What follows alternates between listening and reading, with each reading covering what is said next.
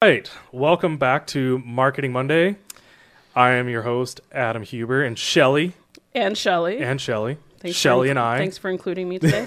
Did I forget you last week? Sometimes it's kind of an afterthought. I'm sorry. You're not an afterthought. You're the best thought. You're the forethought.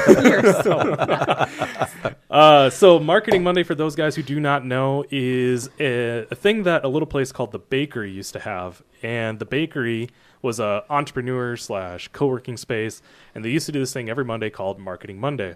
Marketing Monday, in that sense, was more of a round table type situation where people would just come. They would have marketing issues that we would just all kind of like give our 2 cents on.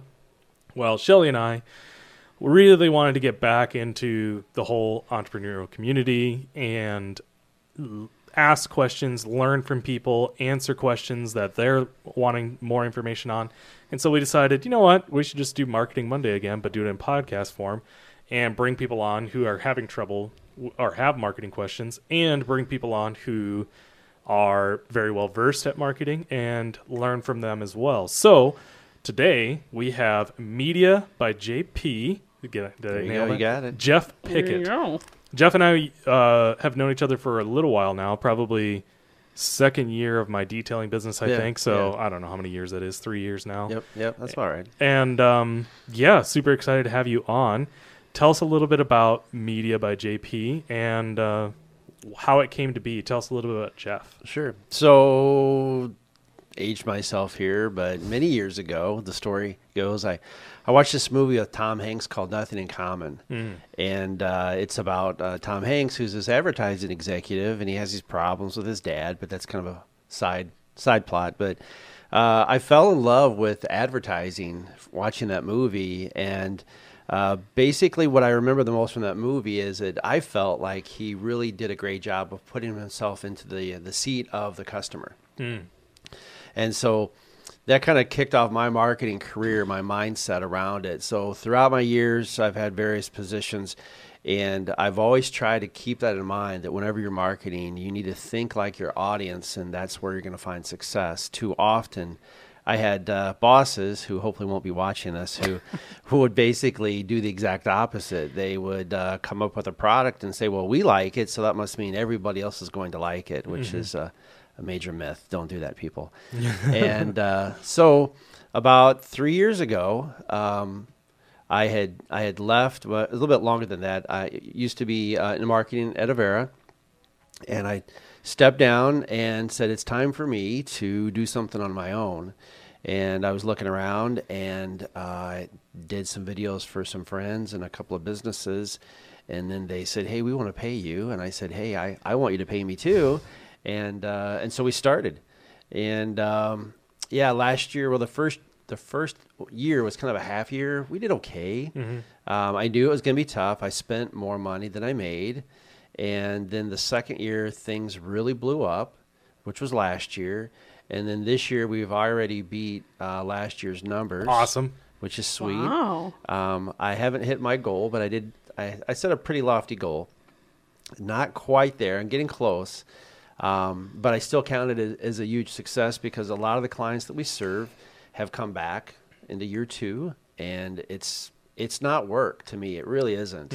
Editing video gets to be a little bit of a grind, but it's a labor of love. Do you use Premiere Pro? No. I'm a Mac fanboy all the way through and through. Final Cut? So Final Cut. I just started. This is a real quick aside, and I'm sorry, but You're fine. this You're happens. going to have to help with the technical stuff on this fancy Mac. So I played around with Final Cut a little bit, got pretty decent at it. Yeah. And then with Clarity Coat, Justin had used Premiere Pro quite a bit. So, we transitioned over that. And I had no problems with wanting to do Premiere Pro, because I know there's like a lot of capabilities inside of Premiere that you can do. And man, I would just suggest to you, just give it a ride sometime. It looks very intimidating, but man, some of the stuff you can do with it is. I look at the speed function. I think what I've heard a lot with Apple products is the software just syncs better. So, and I'm such an Apple user that I think the speed component is probably what would always hold me back, because the Final Cut at times can be kind of slow, but I've always heard the Adobe products, bog down even that much more. And man, we're getting off rails, but I knew Or that's what I thought too. Yeah. But apparently in the last year to a year and a half, Adobe did a lot of work on making everything work really well with Max. It's still not as fast as Final Cut. Yeah. But they've like halved it. And I exported a 3-minute video yesterday. I have a 2018 MacBook, 13-inch, so it's, not necessarily base specs, but still pretty basic. And it only took 6 minutes with quite a few like titles and effects in it, so it's not that bad. And full 1080. So, anyways, just wanted to say shout out to Adobe for doing that work. I can't get to the thing to share it out, so yeah, I'm not that fancy to figure that out. Apparently. So you Shelly, laughing at me the whole time. As No, I'm not trying to at figure all. this out? Not at all. Shelly, go ahead and ask your first question. Well, so for me, I honestly we only met I know who you were, and I think you probably knew who I was. Sure. We had never actually met in real life. So when Adam and I were going through figuring out who we wanted to have on next, I was like, I think that's somebody that I'd kind of like to get to know a little bit more, know your backstory and how you got into it and stuff. So what is your specific specialty? Like, what's your niche in the market? So I mean, last year this time I would have said, kind of like my tagline was, we provide emotional braining through video. I love to make people cry. I really do. Nice. That's a great tagline, actually. I love to make people cry. That's The wrong tagline for a gym.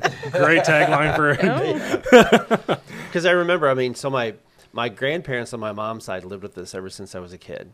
And we would watch Fantasy Island and Love Boat every Saturday night. nice. And I would look over at my grandfather, and he would cry just about every episode.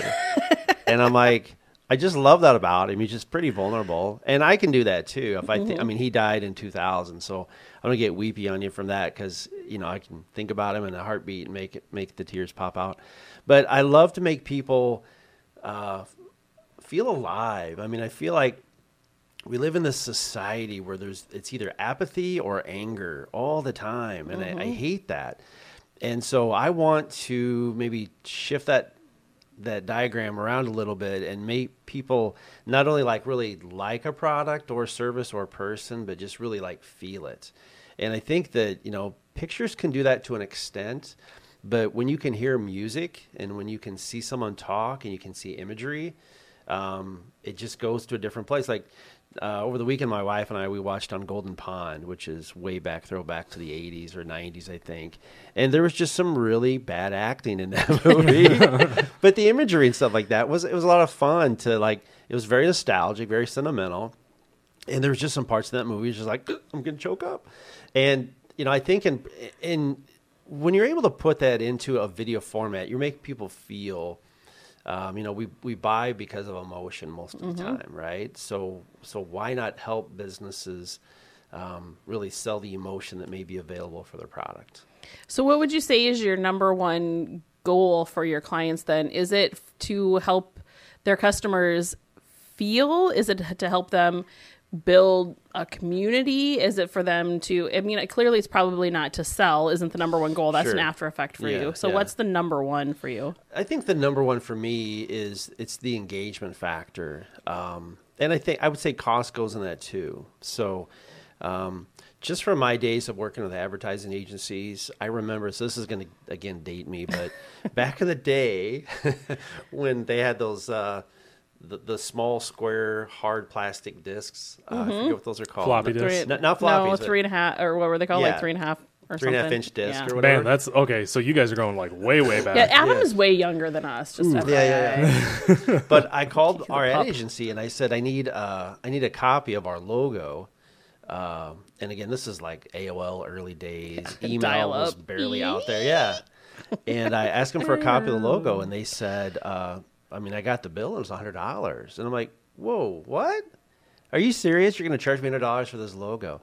And I could go on and on about that. But I just know today, I've done the competitive analysis. For any video out there that you would have an ad agency do, it's going to be $20,000, $30,000 minimum. And I'm like, I know I can do that. And I know I can do, may not have, the totally spec'd out professional cameras that were back then. but I know I can do a good job, and I know I can also kind of coach these people along with marketing also. And so that's kind of what I built about the business around. But to answer your question, I mean, it's engagement, but it's also, kind of coaching them along through the process. We're not going to do it because Jeff thinks we should do it. We're going to do it because let's have this conversation. This is what I think. I want to hear what your input, and let's collaborate on this together. So is there a certain kind of business that you feel most comfortable with, like retail or service-based businesses, or like, is there a certain type of business that you feel does really well with your kind of video? Good question. So I haven't really found that specific niche because there are quite a few. So, we've done work with Wise Distributing quite a bit. So shout out to Eric and those guys. We've worked with Dakota Silencer Central. And then we've done a lot of work, oddly enough, in the dental space. And I say oddly enough because I've got a pretty bad dental. I've got bad. Thank you, Shelley. No, just dentally. Like my parents, we didn't grow up with a lot of cash and no braces or whatever. But I have done really well in the dental space. Interesting. Yeah. What specifically about that space do they gravitate towards you for? Yeah, because you're putting emotion into something that's painful. Yeah, well, it's about, like, for me, like what I always tell my clients is it's like, and this kind of goes in the story brand that we'll probably get into, but it's talk less about yourself and let others talk about you. And so I kind of go off the whole Amazon philosophy. Like when you go to buy, what do? I go to Amazon a lot, and I know other people do too. And I look through and I use Amazon to confirm if this is a good purchase or not by the reviews. So I always tell my clients, we need to go off of that as well. Let's not have you tell your story. Let's have your clients tell your story. And I think through those testimonials, that's where we get the emotion, because clients can talk about their teeth, their smile, whatever product. And again, it's that emotional response that you can get out of people if you do it the right way. And so it's really easy in talking with people. You're in front of them or talking, questioning back and forth. And I think as you build rapport and as you're able to pull things out of people, they come to trust you. And then pretty soon the tears may not always, but may start to flow where they're like, you know what, because of Horner-Barrow Orthodontics, for example, I did a project with them recently. You have people on there just talking about how well that the orthodontist treated their daughter in a way that they never saw before. And when you're able to get those testimonials and, we throw in some really nice B-roll of the staff and how well they treat them, and then throw some music in there, the outcome is always going to be a pretty good outcome. Yeah. So do you find that most of your clients are talking about video and kind of marketing? So do you find that most of your clients are getting the video more to you specifically for like TV kind of stuff, or is everybody moving more towards digital that they're using your services for? That's a great question. No, I'll be honest. I just tell people, if you're going to spend money on TV, you're wasting your money, because it's just you're whipping out the shotgun and you're hoping it's going to hit somewhere. And they said, with social media, with Facebook, you can target your ads, obviously, if you want to, or you can just save a lot of money. So instead of putting all the money into the placement cost, maybe put some of that money into the production costs. Yeah. And so that's what I advocate for my clients, is just think a little bit smarter about where you're putting your money in, and don't get caught up in, TV stations in the area may charge $200 for recording the ad, which will be substandard, but they'll get you on the placement costs. Right. And they'll have you run it again and again and again and again and again. And I know there are some large companies here in town that I can't say who have used the same commercial for almost 4 years. One in particular comes to mind. And the reason why they probably haven't done a different ad is because it probably cost them a lot of money, and they just don't want to redo that. So we try to be in the midst of it and, giving them some affordable options. So for me, what I find with marketing, like my heart probably always will be, it has definitely up to this point, but probably always will be with like the small, young entrepreneurs that are just getting up and running. And so for them, like, I think this kind of storytelling and this kind of branding is so stinking important for them to understand how to add emotion into what they're doing. I mean, they have to build a brand around themselves, but how do you, when you work with or talk to a young, small entrepreneur, how do you give them advice as to like, this is a little way that you can incorporate video into some of your marketing, whether that's through Instagram or through, whether it's even for them if they can't produce their own video, but maybe it's Insta Lives or IGTV or, whatever. Like, do you have different techniques or tips that you give small entrepreneurs?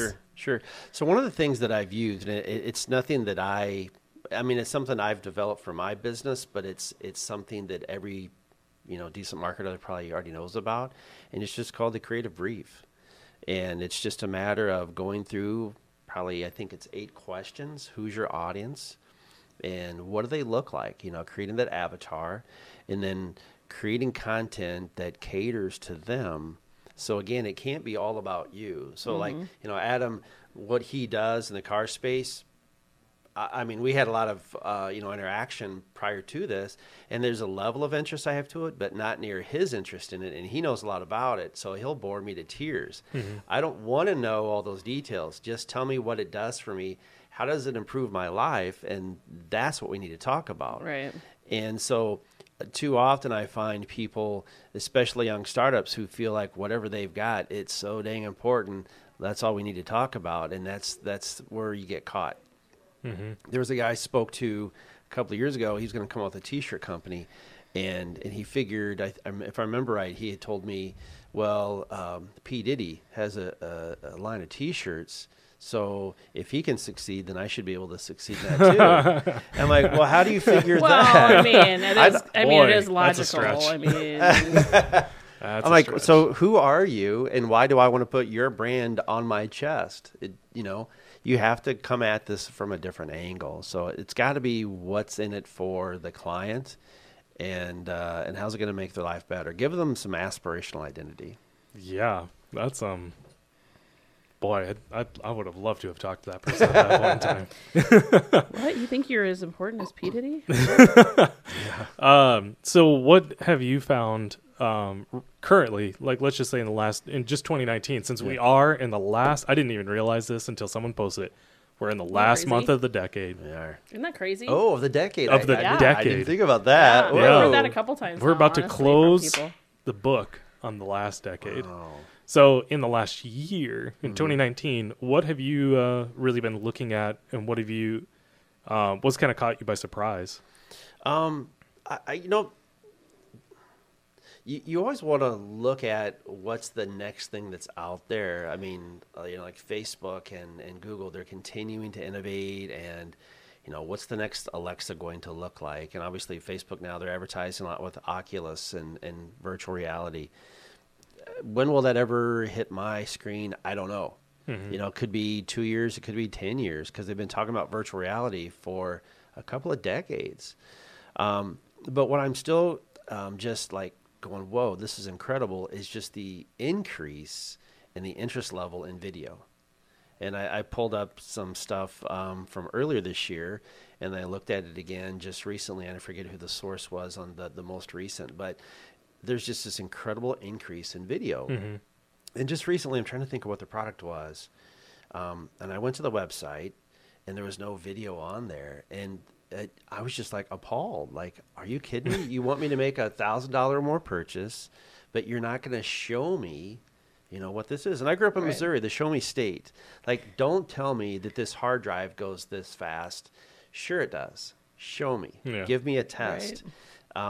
And I think that's the thing that excites me about what I do, but I still have to look out for what's going to happen because, cameras are cheaper.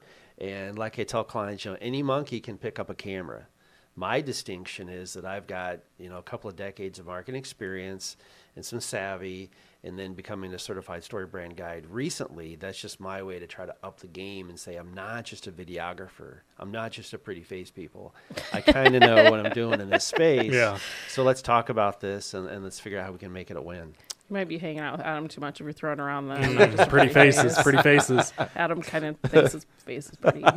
Just out of curiosity, what's your take on vertical video and how it's becoming just more and more and more prevalent? I hate vertical video. I mean, seriously, my wife will get at her iPhone. I'm like, honey, you gotta turn it this way. She's like, why? I'm like, because you can see more. I mean, I love going to the movies, so I don't like vertical video myself. However, with that being said, yeah, just recently I've done 2 projects that were Instagram specific. And it does make you, like I told, it's Sarah Kurtenbach, who has a new women's ministry in addition to some other stuff she's done. And I told her, I said, thank you for this project, because it forced me to take my camera and do some different things with it that I would have never thought it could do. Yeah. And it can. And then going into Final Cut Pro, the editing process is a little bit different, but I'm ready to go. If people want to do vertical video, I don't recommend it because, again, you can't see as much, but if that's the direction that the world is going, then I guess we'll go that way. So this is a particular problem that I've been contemplating on, and something that I've been kind of working through, and just as something that I'm thinking about doing, that just throwing it out there as a tip, or I don't know, advice maybe, I don't know. You already have your rig for shooting with your camera. Mm-hmm. You know, you've got your mic, you know, whatever. Sure. I have very often thought about, and will probably do, where you just, and you can buy a Joby attachment now, where it will give you an adapter for an extra 1/4x20 screw. You have a Joby arm that comes out the side, and then you just simply do a vertical video shot with like a GoPro or you know, your cell phone or something like that. And I'm actually seriously debating on, I'll have access to 2 or 3 different GoPros for various different things that we're going to be doing in the car world, because that's just that world, is having these multiple different shots on something. But anyways, I'm actually very seriously thinking about getting that attachment and then having my GoPro film landscape mode and portrait, so that when I'm editing something, I'll have that landscape for Facebook, YouTube, and anywhere else where it's acceptable to have landscape video. Yeah. But then I'll have the portrait as well for something like IG Story, and it's native. It looks good. It's there. Yeah. And I just re-downloaded Filmic Pro on my phone. My God, what a fantastic app. I'm a little bit disappointed that they still have not done what they showed in the Apple event. Oh, yeah. They need to get on that. It's coming. It's been... That's what they say, right? It's been 6 months. Right. Well, no, actually, sorry. It's been 2 or 3 months now since they released the 11. Let's go, Filmic Pro. I want to be able to record with all the cameras all at the same time. You're saying lots of foreign language to me, and I have no clue what you're talking about. I'm sorry. Filmic Pro is an app. Filmic and Joby and blah, blah, blah. Okay, okay, I have no clue what you're talking about. Joby, I'll break it down super quick. Joby is a type of... flexible tripod. Flexible tripod. Oh, gotcha. You can wrap it around trees or whatever. Filmic Pro is just an app that is like about as professional as you can go with video on your phone. So I can dial in like different exposure and focus shots. I can pull focus. I can do all these things that you can do with a DSLR, and that it's these little cues that when you're watching a video, you're like, how did they do that? That looks really neat and cool. That previously you could only do with a DSLR or a real high-end camera. You can do it with a phone. You just got to download the right app to do it with.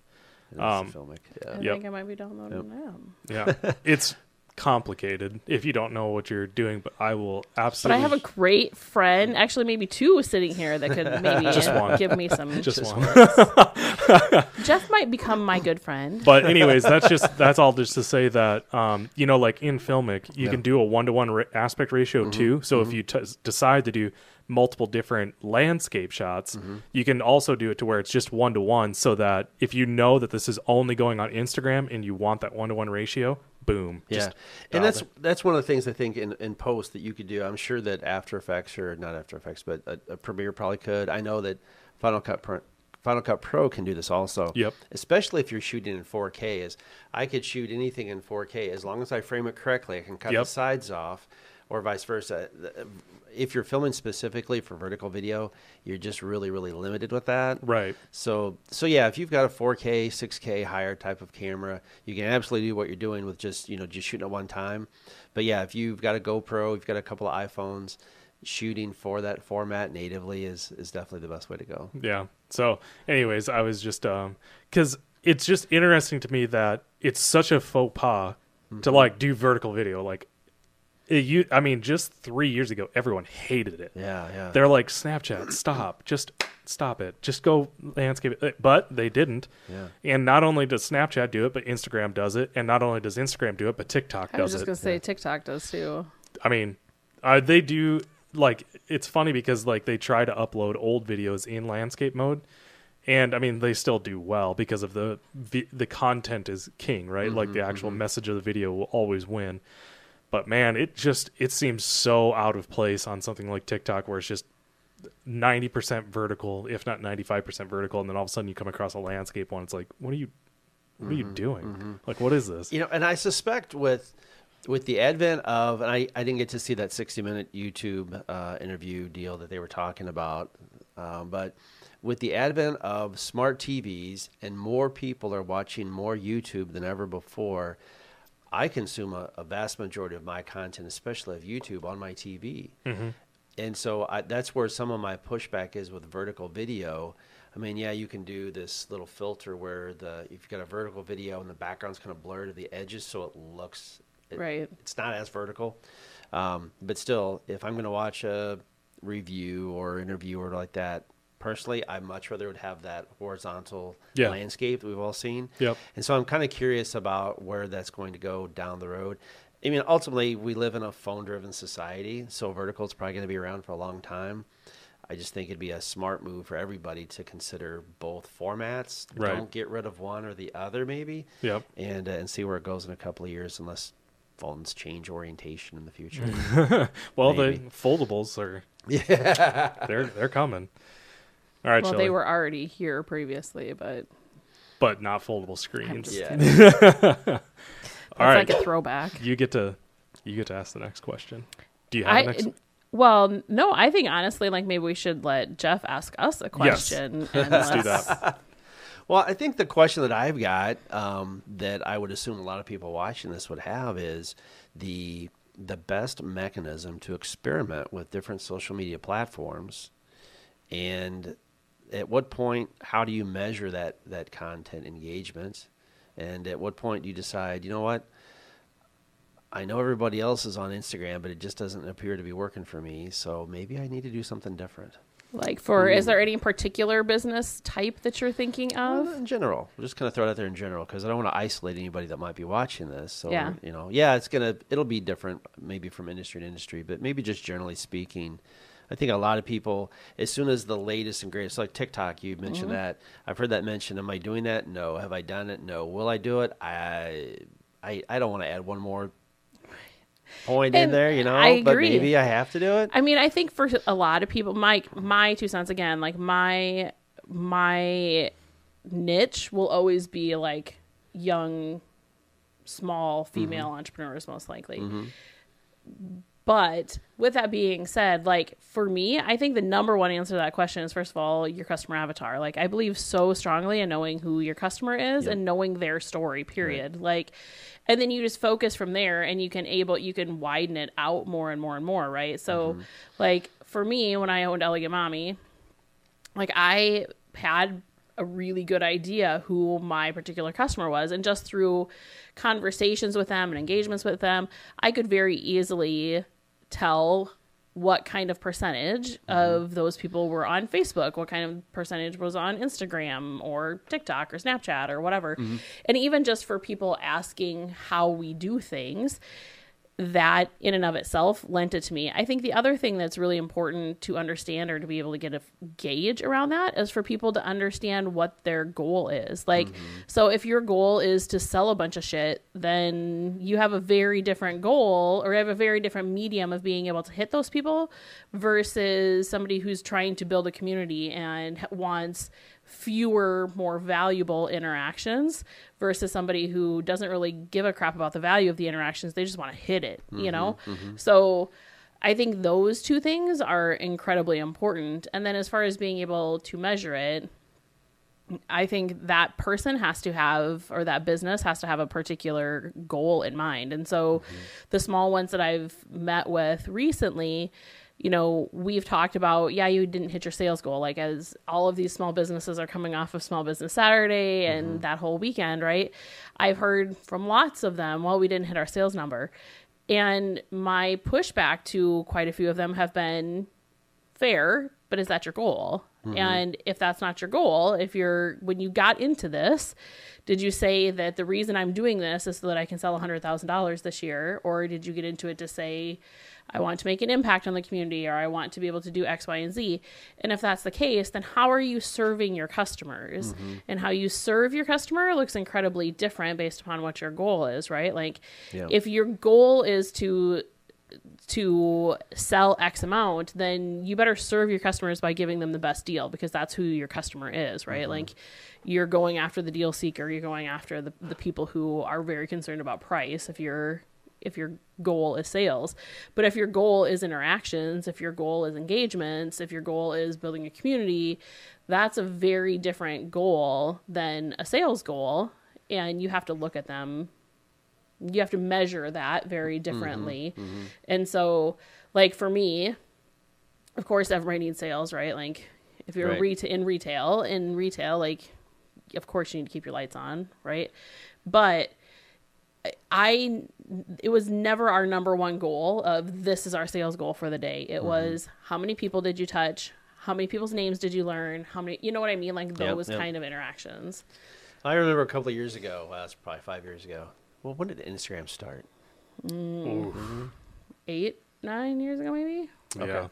So it was a couple of years in, and I took this course. Nathan Chan, who has Founder Magazine, he's out of Australia. So he had this course about how to grow your Instagram audience.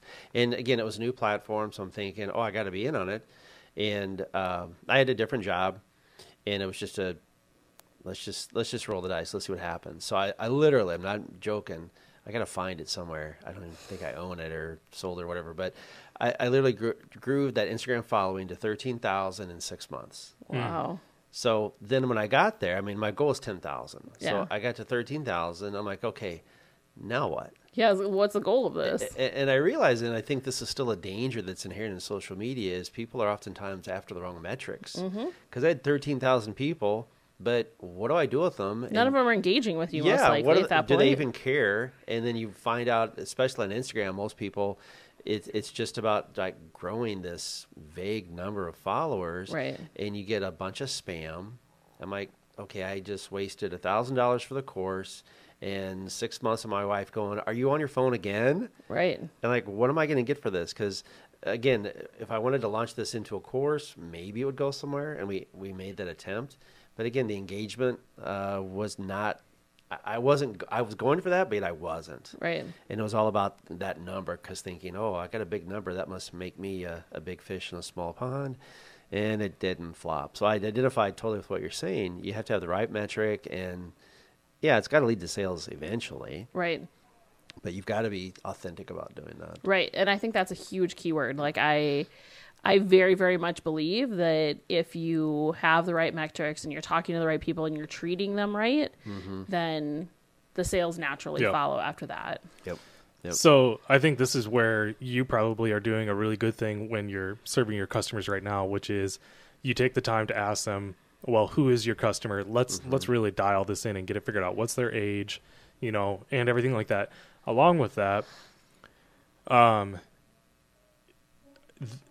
I imagine that you figure out, okay, if you're this person in South Dakota, where are you on, how are they finding out about your business and or where are they at? Sure. And for me, when I had ADHD, I found a lot of success on Facebook and Snapchat. Not so much on Instagram. Like, it just didn't. And most of the people that I talked to that were car guys or just the people that I was talking to, they were on Facebook or they were on Snapchat. They did not do or interact the same way on Instagram. They just didn't. It just didn't have the same amount of engagement and everything like that. So then I think it comes down to a question of, for me anyways, what is your resources that you have to be able to pour into all these other ancillary social medias. So we identify 2-3 key places that this is where your customer's at. Like, let's just say Google, Facebook, and Instagram, whatever the 3 that you want to use, and say, we're positive that your customers are here, but if you have extra resources, time, energy, whatever, it doesn't hurt to then distribute over these other ones, but you have to have the resources and you have to have the energy to do it. Sure. Don't spend a lot of time on it to only do 5-10% on there. But, and then just like Shelly and you both were saying, what is the thing that we care about? If the key is sales and everything like that, well, that looks very different than meaningful engagement on the social media that you actually care about. All of that being said, you know, if you have the resources and the energy and time, it doesn't hurt anything to dive into Snapchat, TikTok, or whatever extra social media there is, and just say, okay, you know, we know for sure 100% that TikTok is way too young for the age group that you're going after. Let's just take dentistry, for example. The core people on TikTok right now are late teens, mid to mid 20s in there, something like that. But it's aging up pretty fast. Sure. I was really surprised when I downloaded it a year ago. I felt so dirty because it was like it's all 13-year-old girls. It was on like there. 13-year-old girls to like 16-year-old girls. That's why I stayed away from it. But now, when I downloaded it here a little while ago, a couple of weeks ago, and you're scrolling through there, you're seeing 30-year-old people posting videos saying, hey, who else is on here that's older, because I'm feeling a little like I'm getting DMs from 15-year-old boys, you know, type of thing. And so it's just like Snapchat did. Yeah. It's aging up really quickly and a lot faster than what I thought it was going to. And the only reason why I'll hit on TikTok just a little bit more than I would have earlier, I think you would actually be very intrigued by it at this point in time, because if you're heavy into video, there's a really key element in being creative in how you shoot video on there to become popular and to pull something off. When I watch it, because I have a very basic sense of like video editing and like composition and everything like that, I'm watching it, I'm like, man, they must have spent an ass load of time figuring out all these different shots and like to pull it off, because I mean, it's almost on the level of like YouTube. What was the 7-second social media that I always forget? You could post a video, but like it was 7 seconds. Oh, well, it's like what do they call it? A bumper ad? No, there was a social media that went away here a little while ago that all it was just like 7 or 10-second videos or something like that. Super, super short content. I can't remember. I can never remember what the name of it is. It sounds familiar, but I don't know the name. It's a lot like, I mean, there was people on there that blew up. Like, they are still to this day, they took those same skill sets and then transferred over to YouTube or Snapchat or Instagram, whatever. And they're still doing well because they took those same skills that they had to put into creating content and putting that on other social medias. It's just a longer form. But download it, check it out. I have to do that. You'll still feel somewhat dirty every once in a while. Like, that's just the way that it is on TikTok. I mean, as long now. as you're not friending my daughter, I'm probably I have a profile. If your name shows up in her DM, now we are having some talk. I would hope so. Now, there's a YouTuber. He's the largest animal trainer YouTuber out there. His name is Zach George. He's got 1.5 to 2 million followers.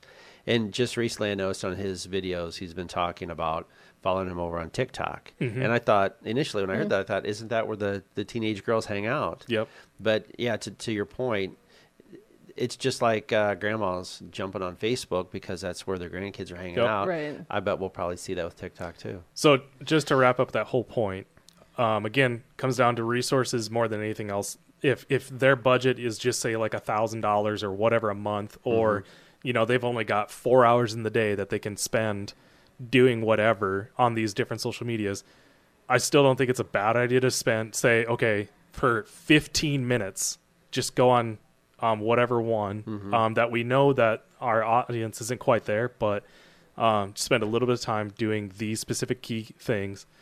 and go from there. And that's just kind of my personal opinion, because then you've got your other 70 to 80% of what you know is working, and then spending a lot of your time on it, and that's making your money. You're hitting your key metrics there. Yeah, that makes sense. Experiment a little bit. Yeah. See where it's going. Yeah. And I mean, it kind of keeps you on your toes on like that's the only reason why I brought up vertical video. Like it just seems like it's becoming more and more prevalent. And then you see this stuff and you're like, okay, how would I pull off this shot if this was vertical, that type of thing.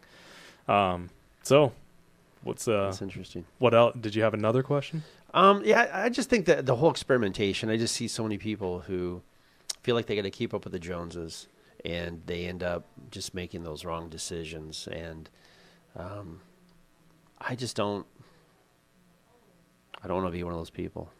Oh, I got to put my money. Like when it comes to your business, you mean? Yeah. I just don't want to. Well, time is so valuable. Yeah, you're probably operating on a very limited amount of time. Right. And so it's like, again, like I said, resources. So then it comes down to, would you ever see the value in hiring someone to then take over these kinds of things? Or, how does that look to you? If you're doing very well, right? You're killing it. Your customers are finding you and everything like that. So then it's kind of like, okay, well, I mean, what matters to you? Does it matter do you want to grow it more? And then it's like, okay, I've only got 12 hours in the day. Like, that's it. So do I need to hire someone to do the social media that is very like-minded like I am, and will do the things that I want them to do? And I'm really sorry if I'm dominating this conversation. Something not unusual. I don't know. It's not. Something that I've found. So Twitch. Yep. Twitch. I would wonder if that wouldn't be a little bit of time worth spending on your end, because you're obviously comfortable podcasting. You did it for a little bit. Well, you did it for a little bit. Yep. So you're obviously comfortable talking with people, speaking into a microphone. You know all of that. Sure. Something that I am fascinated that more people do not do, because I think people would the money would come in droves and you would get so much engagement out of it.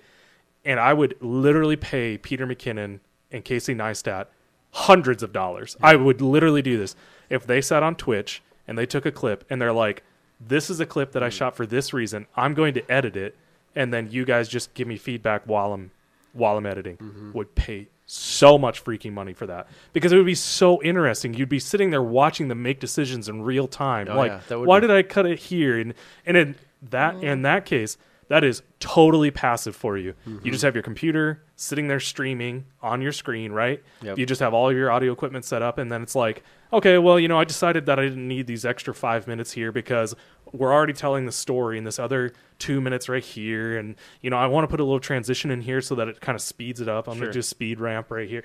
Whatever. Like, I think that people would just look at that and be like, oh my God, this is awesome. Right. And if I get better at Premiere, like, I'm pretty sure I'm going to do that. Like, I'm going to sit there, just have Twitch up and be like, hey, I'm editing a video. I think that in particular, like, I don't know your personality that well, obviously, because we haven't hung out a whole lot. I know your personality very well. I think for a personality like yours, I can totally see you doing something like that, because you don't give a F about what anybody else thinks. For them, at least I care about what you think. I know you do. And Jess. I mean, let's be honest. No. Okay. It's Jess's first day back at work. She dropped little Jonathan off today, so she's not watching. That's why you feel safe saying this. She's having a moment. Yes. I know. I got a text from her earlier. Oh, did you? Anyway, but I can totally see you being comfortable doing something like that, because you have an incredibly strong personality where you are like, this is why I'm doing it, and I know this is right, and you're incredibly confident in your decisions. And I mean, you're certainly willing to take feedback from other people, and you're a learner and you're constantly learning new things, but you're also very confident when you make a decision. And so again, I have no idea. I could see where that might not be a fantastic idea for some people if you are not confident in how and why, or if you do something and then you redo it again later, or if you're going to read people's comments and be like, oh, everybody hates me. Like, that's is not. Yeah. So I think to preface that, like, that's something that whoever is doing that would need to be very understanding of what that would look like, or they're going to have to do a lot of editing and not do it live. Well, the problem with social media is we have this avatar that we create, and we feel like it enables us to say anything to anybody that we want to. So in the comments, you can only imagine, doesn't care who it would be, why the hell did you do that? Why did you do this? Well, you should have done that. Yeah. You almost have to have the comments turned off and just say, this is what I'm doing. This is how I'm thinking. If you subscribe to how I think, great, you're going to love the show. And if you don't like what I do, then just unsubscribe now. Yeah, and thank you for bringing that up, because I think that is a very valid point, is that,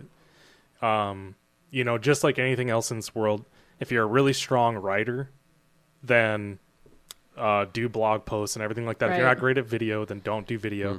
But if you're not open to criticism from other people, if you don't take it well, then it doesn't matter what you're doing. You just got to put it out there, and then just be like, or write it on anonymously, right? Like, I didn't make that, and then just make the money on the side. But you would, going back to authenticity and audience and engagement, I think something like that, you would polarize, just like the Cybertruck, love that boy, but you would polarize people one way or the other. And again, I think you would have to be strong enough to go, again, I'm going to tell people this is what I do in my editing, and if you don't like it, then just leave now.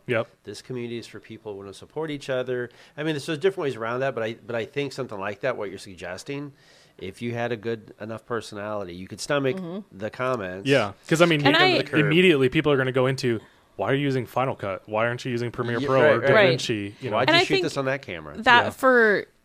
I mean, I would challenge you a little bit on that. I normally don't challenge. I would challenge him, but I don't challenge you. But Boom, served. I would challenge you a little bit on that. Like, I don't think there's enough people who want to be challenged, and so, like, I find it difficult a lot of times lately when people are like, well, if you don't think like me, get out. Like, I think that there really needs to be more like open communication and less talking at people and more talking with people so that we can learn how to communicate better with people in situations like that. So while I don't think that somebody shouldn't do something like this, I don't think that they should turn the comments off. Honestly, I think that they should. Now, of course, if you have a troll who's just being a jerk, like that's a whole different issue. There's a reason a block button exists. Correct. But for the majority of people, I think some people don't know how to communicate well.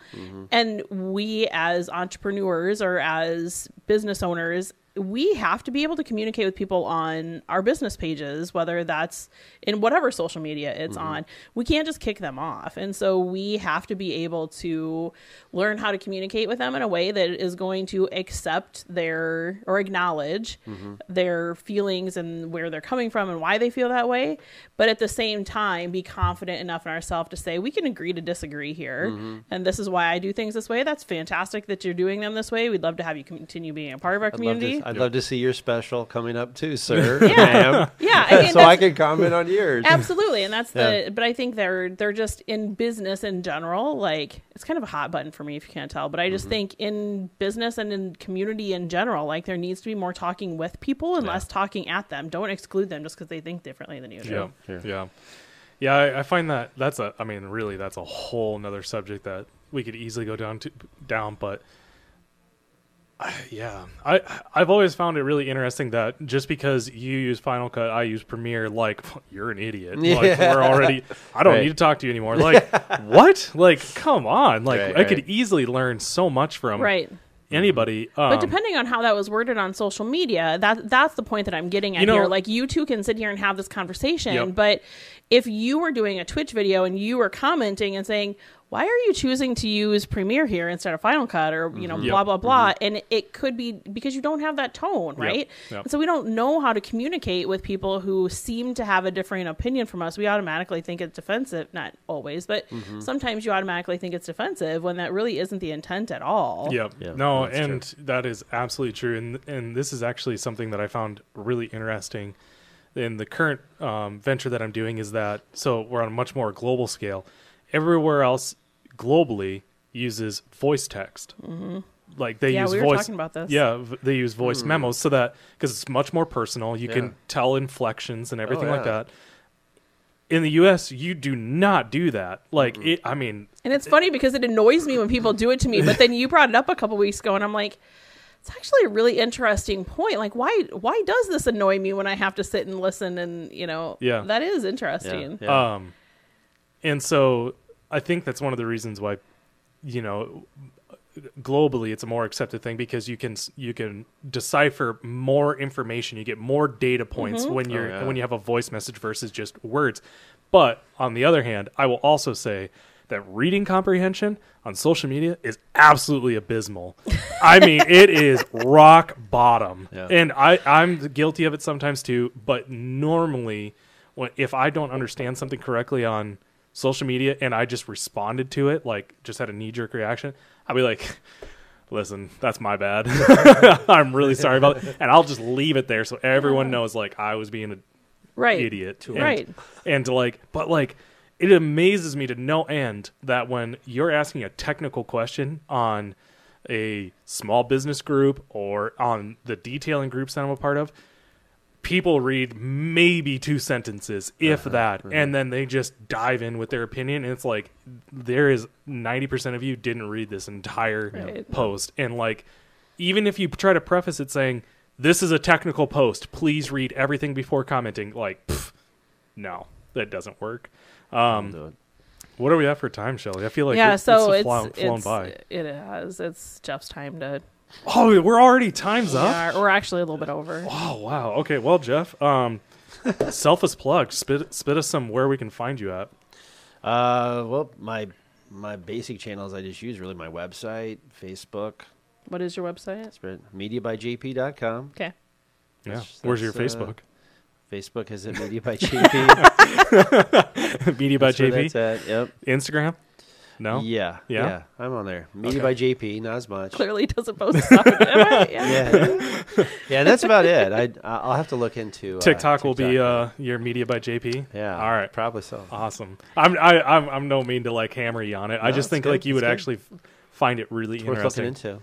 But anyways, guys, thank you so much for joining in. I really appreciate it. Jeff, thank you so much for stopping in. It's been a pleasure talking to you.